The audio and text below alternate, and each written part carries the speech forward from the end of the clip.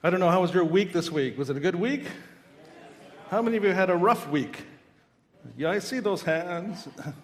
When I have rough weeks, I like to look up comedians and look up some jokes just to have a laugh. And did you know that there's a comedy festival in Edinburgh every year? I'm not sure if they had it last year, but every year they have a joke of the year, the one that kind of stands above all the rest. And so I just have a few of them to start off with, in case you had a rough week. In 2018, the joke was this: working at the job center has to be a tense job, knowing that if you get fired, you still have to come in the next day. Or 2016, it was, my dad suggested that I register for a donor card. He's a man after my own heart. Or 2015, some of you might appreciate this one, I deleted all the German names off my phone. Now it's Hans-free. 2009, it was this one, hedgehogs. Why can't they just share the hedge? You'll think about that one. The last one, 2009, the joke was, I'm sure wherever my dad is, he's looking down on us. He's not dead, he's just very condescending.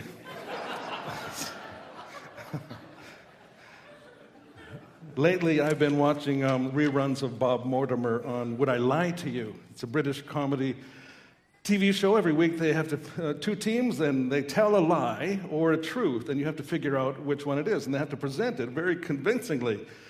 And sometimes I just need to hear a different perspective on life. I just need to change maybe an attitude, or I'm frustrated with something, and so I like to listen to people that have a different way of thinking. Let me ask you, what's on your mind right now? Stop. Think. Is it what you're going to have for lunch? Is it something about a problem that you're facing, how to figure it out? What about how to save a broken relationship? What we're thinking about can always just goes around and round and round. And over the years, I've heard people say, there's no new thoughts to think. What's been thought is what you think someone has thought before somewhere in some time. There's not anything new. I like to think that I can think an original thought, something that's unique to me, but how do I know for sure?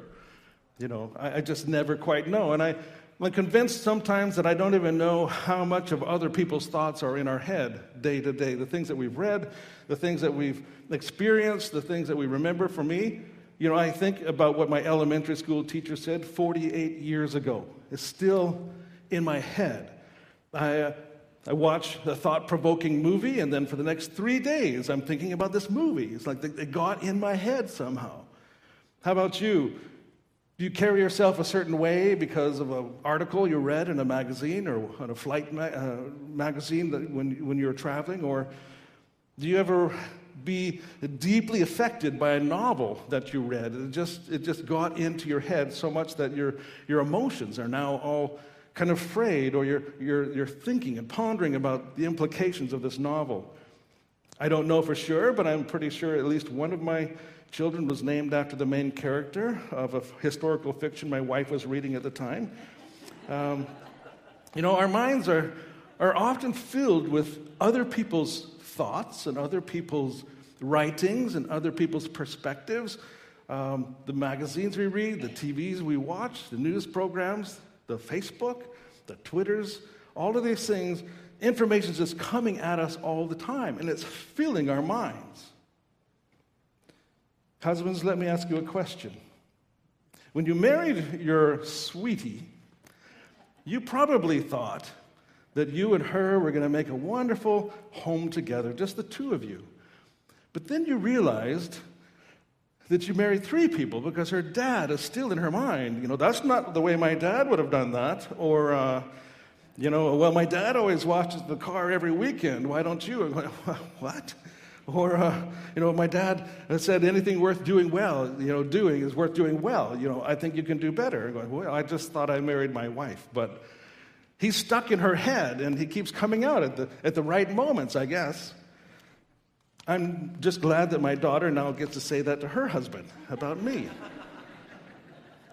So the passage we're looking at today comes out of Philippians chapter 4. I'm only looking at 2 verses. And if you wouldn't mind turning there with me in your Bibles, Philippians chapter 4, verse 8.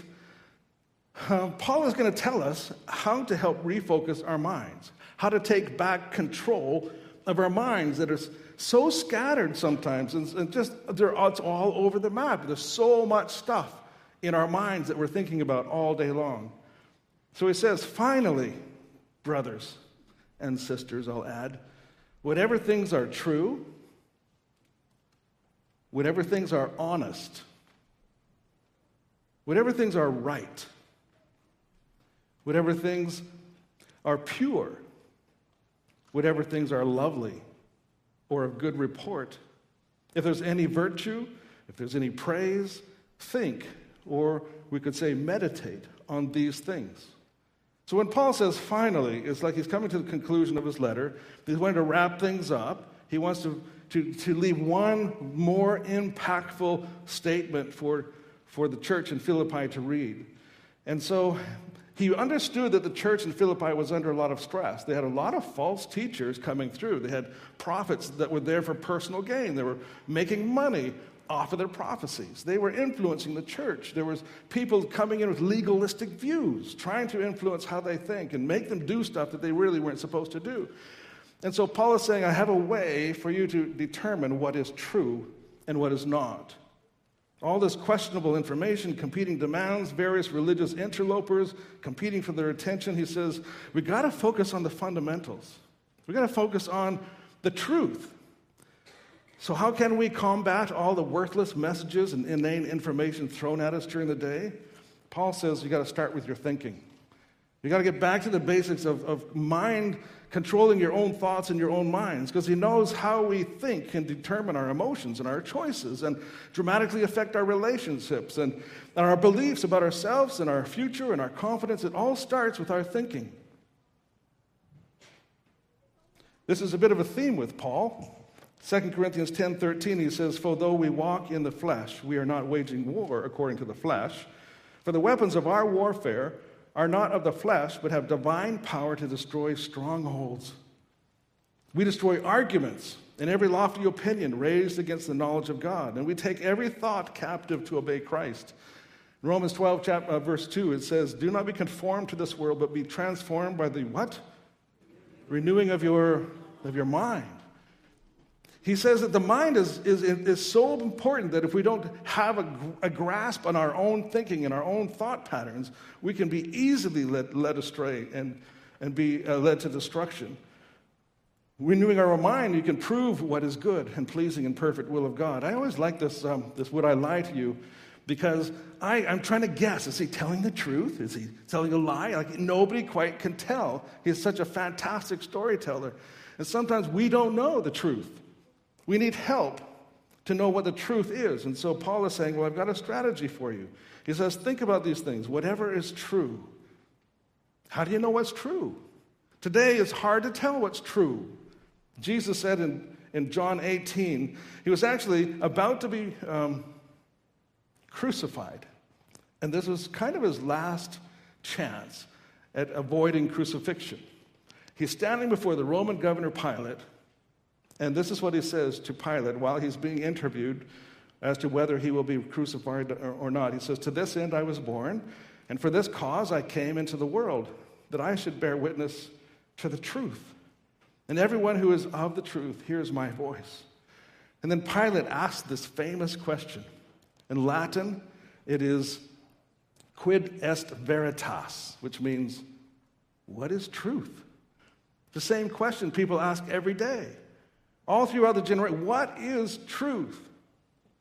John 14:5, Thomas looked at Jesus and said, Lord, we don't know where you're going, and how do we know the way? And Jesus says, I am the way and the truth and the life. No one comes to the Father except through me. So to think about the things that are actually true, we have to start with Jesus. He has to be at the center of our thoughts and our mind, because we have to judge everything according through the filter of Jesus, who can reveal to us the truth. He says, I look at the other philosophers of the day. Friedrich Nietzsche says, God is dead. The truth is, The tomb is empty. We can walk to the tomb and say, no God here. Jesus rose from the dead. He's still alive and well. We can look at those people that say, God is nowhere, but I know that he's everywhere because my prayers get answered all the time. God's been very busy. And even through this week, we had a great week with the kids. And this is moving to me. Just seeing this symbol of new life, of someone was taken out of the kingdom of darkness and put into God's kingdom, been born again. This is truth. Karl Marx can think that religion is the opiate of the masses, but the truth is he never met Jesus, who forgives his sin, who gives him purpose in life, who frees people from bondage, the power of the resurrection. That's the truth. So we don't fill our minds with speculation and fighting and criticism and arguing, but we put our minds centering on what is true. So he says, whatever things are honest, free of deceit, free of untruthfulness, sincere, authentic, genuine. Sometimes we can't quite figure out what is true, but instead we can think always the best of other people. We can think good things about people. When we can't figure out, is this true? Is this right? You can still be honorable. You don't have to give in to critical thinking and demeaning thoughts. He says whatever things are right or just. Sometimes the right thing to do is the hard thing to do. Sometimes it's tough to do the right thing, to think the right way. But we have the power of God behind us to help. We act justly towards others. It can be costly, but our character is on the line. How many times that you had an opportunity to do what was right, and you chose not to, and you regretted it afterwards, thinking, I should have stopped. I should have helped. I should have made that phone call. Paul is saying if we have our mind thinking about what is honest and right, we will take action, not just think. What about things that are lovely? Can you remember the last time you had a lovely evening? That was such a lovely evening. Or, when you have a lovely conversation with friends, it's just an amazing time together. It's been a long time where you just sit and enjoy the company of other people. And it's even great when you get to go out to a restaurant and have a lovely meal, and the other person pays for it. It's even better. It's just a lovely evening. But what's the opposite of lovely? Unsatisfying, unwelcome, average, less than memorable, disappointing. Don't think about those things. Paul is saying we can lift our minds higher than the mundane, the average, the ordinary. We can think about what's lovely and what's right and what's honest and also what things are of good report. As opposed to criticisms or jealousies or demeaning, judgmental things, we can think the best of other people. Think about someone's generosity towards others, someone's sacrifice or offer to put others first, someone's success in impacting other people's lives. This is what is commendable, of good report, helping the needy, encouraging the downtrodden, lifting those up that are down and frustrated with life. Those things are of good report. How about if there's any virtue? Do you know what virtue means? It's like living a principled life. Virtue is honesty, courage, compassion, generosity, fidelity, integrity, fairness, self-control. Personal sacrifice, always keeping your word. These are virtuous things. Showing up when you say you're going to show up. Being a faithful person. Think about these things. What kind of character do I want to have? What do I want my kids to see in me when they grow up? What example? I want to get in their heads in the right way. Finishing what you start. Picking up after yourself. Being kind to others. Those kinds of things are what we need to keep our mind on. And he says if there's any praise, think on these things. You'll have a strong foundation. So all of these things that are coming at us all the time, if we can focus on what is right and true, just, commendable, praiseworthy, honest, lovely, it begins to shape our character, who we are from the inside out. But the problem is we face so many lies and deceit and distractions outside, but there's a ton of stuff on the inside too that needs to be addressed by the truth.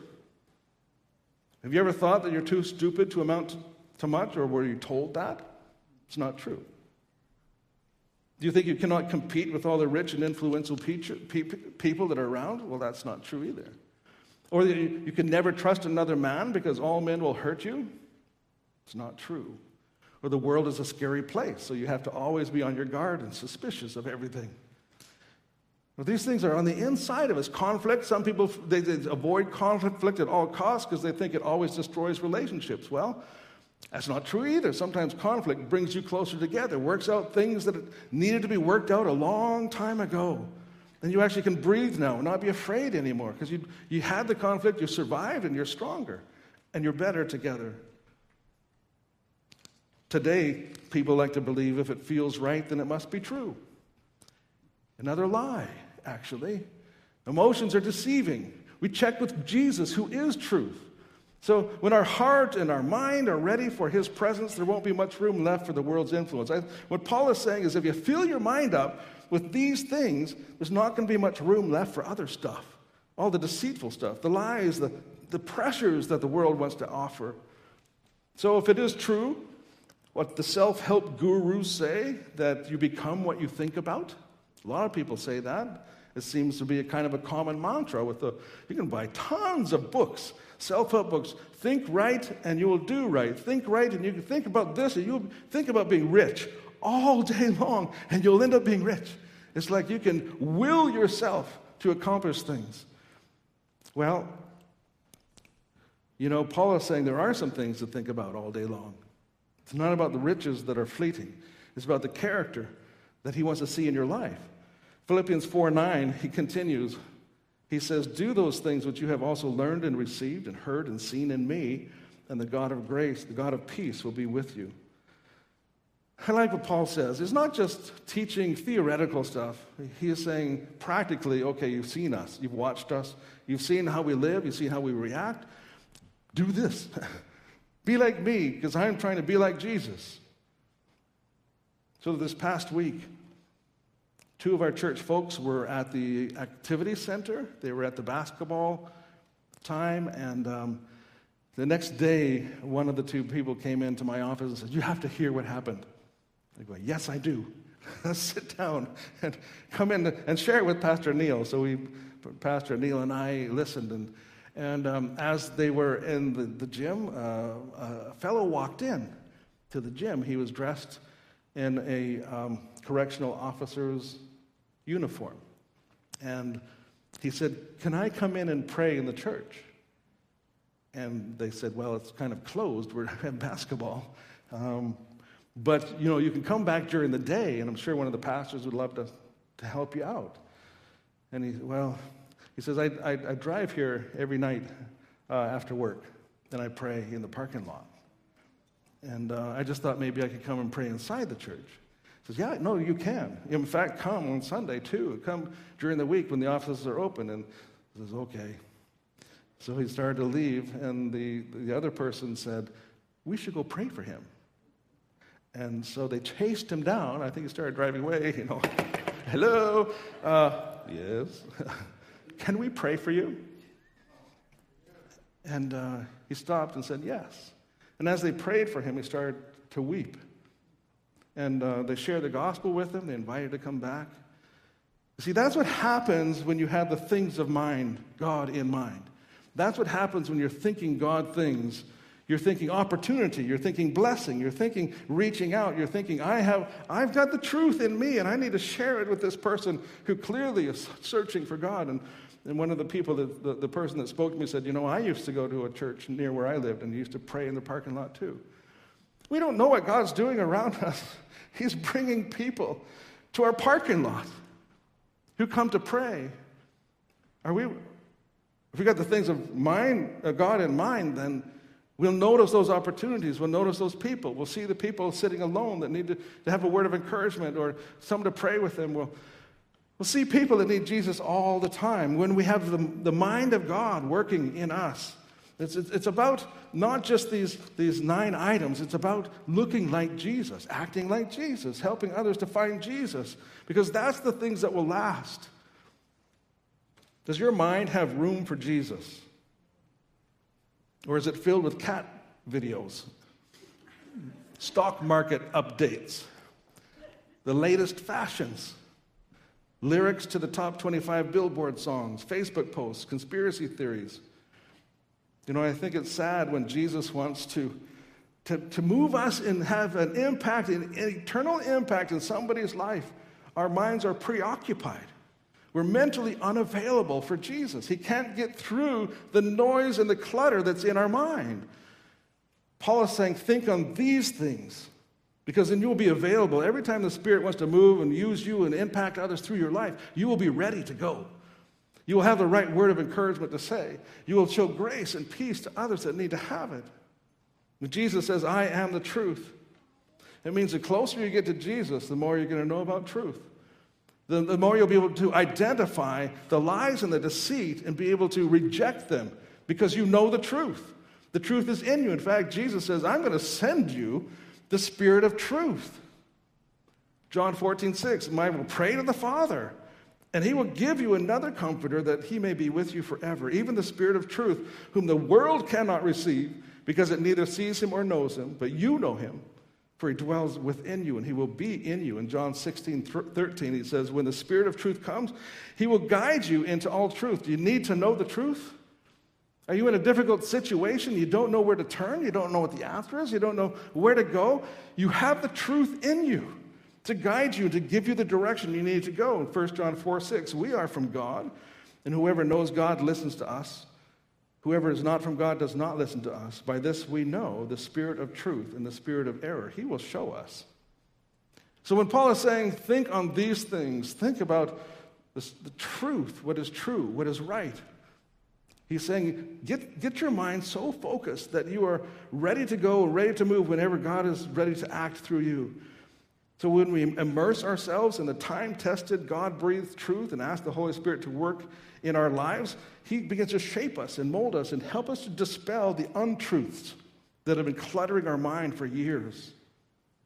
Ephesians 5:25 is one of my dad's favorite verses. I've heard him quote it many times. He just says, Christ loved the church and gave himself for it so that we might sanctify and cleanse it with the washing of the water by the word, that he might present to himself as a glorious church without spot or wrinkle or any such things, but that it should be holy and without blemish. I like that phrase, and if you have a Bible, just underline washing of water by the word, because the more you're in the word, the more your mind will be washed. I want to say this carefully. I don't want to say that we should be brainwashed. I just think we should be mind-washed by letting the Word of God wash out all of the junk, the clutter that's in our minds, the lies, the deceit, the disruptions that have been put in there by people year after year after year. Let our minds be cleansed by the washing of the water through the Word in us. God's Word will help us to have the mind of Christ. So, what or who do you allow to influence your thoughts? What's your favorite TV program that you've been binging on? Can you hardly wait to get back to the next season? What is influencing your thinking? I can tell you that the TV shows have progressively been becoming more and more and more, or maybe I should say farther and farther and farther away from what God wants for us. There's very, very little what we call Christian morality anymore in the media, in any of the media. This bright light that's come on in the YouTube, Brad, what is it called? The movie, the TV? The Chosen. Okay, it's kind of like a bright light in the midst of a lot of stuff on TV because it's reviewing the whole life of Christ with the disciples. And it's not all, 100% word for word, but it gives you the big picture of what you see. The difference Christ made has really opened my eyes to a lot of things. I really appreciate the effort that's gone into that. Ask yourself if what you're watching is bringing you closer to God or driving you farther from Him. Ask yourself if what I'm hearing actually verified truth. Who are these so-called experts that keep talking about things that you're reading about? Is it true? Is it helping you to pray for your friends more? Is it helping you to share your faith better? Is it helping you to focus on eternal things more? Or is it, at the end of the day, you wasted your brain with a ton of stuff that doesn't matter? Time is short, I believe. I'm not a prophet to predict that Christ is coming back during my lifetime, but I know I'm going to see Him sooner than other people. And I want to be ready. I want to be ready to go. I want to be busy with what God wants for my life. I want to be busy doing His work.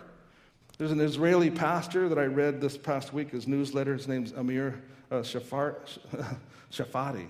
He writes, Satan has wedged his foot into the church so that rather than sharing the truth of salvation found in the gospel of Christ, we are attacking each other about vaccinations and masks and shutdowns.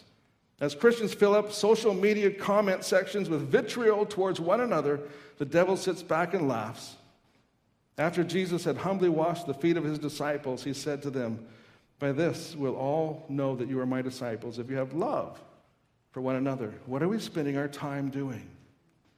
What are we focusing our mind on? American self-help author Napoleon Hill, maybe some of you know the name, he wrote a book that entitled Think and Grow Rich. He published it in 1937. He said, whatever the mind of man can conceive and believe, it can achieve. They have a lot of these cute sayings, a lot of mantras that self-help people. And I think, sure, keep your mind focused on positive things and things that are helpful, but he was a forerunner to the self-help book industry. What he was actually most successful at doing over his lifetime was selling self-help books to people who were looking to get rich. So I did a little bit of research, and he failed at marriage 3 times. He failed at every company he started. He failed at passing law. He called himself a lawyer, but he actually wasn't. He claimed that he had interviewed every single important person alive during his lifetime. Presidents, billionaires, millionaires, he said he interviewed them all. And at his death, the quote is, he was the most famous con man you've never heard of. He was accused of fraud. His wild claims of personally interviewing all these people was debunked, as was his claim to be an attorney. Yet people still read his books, listen to his tapes, and think that he is an important guru when he was never successful at anything he did but write books for those that want to get rich. And look him up. So many people have this insatiable need to be famous and rich that that's all they think about. They will pursue these two things at the cost of everything else truly important in life. Napoleon Hill would do anything, including fraud and deceit, to achieve what they thought they deserved. So what is the truth? Paul says, if you put the washing of the water of the word into your mind, it says this in 1 Timothy 6:9, those who desire to be rich fall into the temptation and a snare, and into many foolish, harmful lusts, which drown men in destruction and perdition.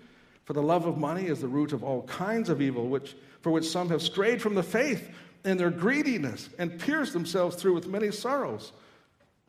You put Hill's book up there and you put 1 Timothy up there. Which one are you going to base your life on? You've got the truth and you've got the world's perspectives. You have to choose. Paul says you can't have it both ways. You can't be a devoted follower of Jesus and a devoted follower of the world's values at the same time. In Christ's kingdom, half-hearted followers and double-minded people need not apply. It doesn't work. Paul says, get your mind straightened out, focus on the important things, and everything will... What is that verse? Matthew 6:33? How about we just say that together? Seek first the kingdom of God and his righteousness, then all these things will be added to you. We just keep being reminded of the things we already know that we tend to forget. So I love the story of our parking lot. I think we should bless our parking lot for all the people God's going to be bringing over the coming years, that we can walk out there and say, hey, can I pray for you? And we're going to have our church filled with people that are seeking God and don't know how to find him unless his people share the truth with them. Are you a single-minded, all-in, fully committed follower of the truth, the way, and the life? Have you been walking on a tightrope, trying to balance the world's ways and God's ways, trying to be a good Christian but also a successful person? And God says, you got to choose. You be a faithful Christian, I will make you a successful person. Get the priorities in the right place, and everything's going to be just fine. We do have a place of prayer at the front here. If you want to pray at the end or just say, I've been slipping, I've been following the wrong road, I just need prayer. You could come and sit in the front pew, and one of our elders or staff will be there to pray with you. We have a closing song. I just want us to face the truth today and see what God can do in an amazing thing through his people. Let me have a prayer time, and then we're going to stand and sing our final song. Father God, every morning we come in here as a church to worship you. On Sundays, we stand before the truth, who searches our heart, who knows if there's any wicked way in us. And if we confess our sins, you are faithful and just to forgive us and to lead us in the way of righteousness. Father, we confess that we've not always been true to our calling, that we've not always been true to and faithful to what we've committed to, that we sometimes slip and fail. We need your strength. We need your Spirit to infuse us with his power. And Father God, guide us as we live a life worthy of our calling. Don't let us be half-hearted or double-minded. Father, give us that strength to be single-minded and fully fledged followers of you each day. And let's see the world change because of it. Pray in Christ's name. Amen.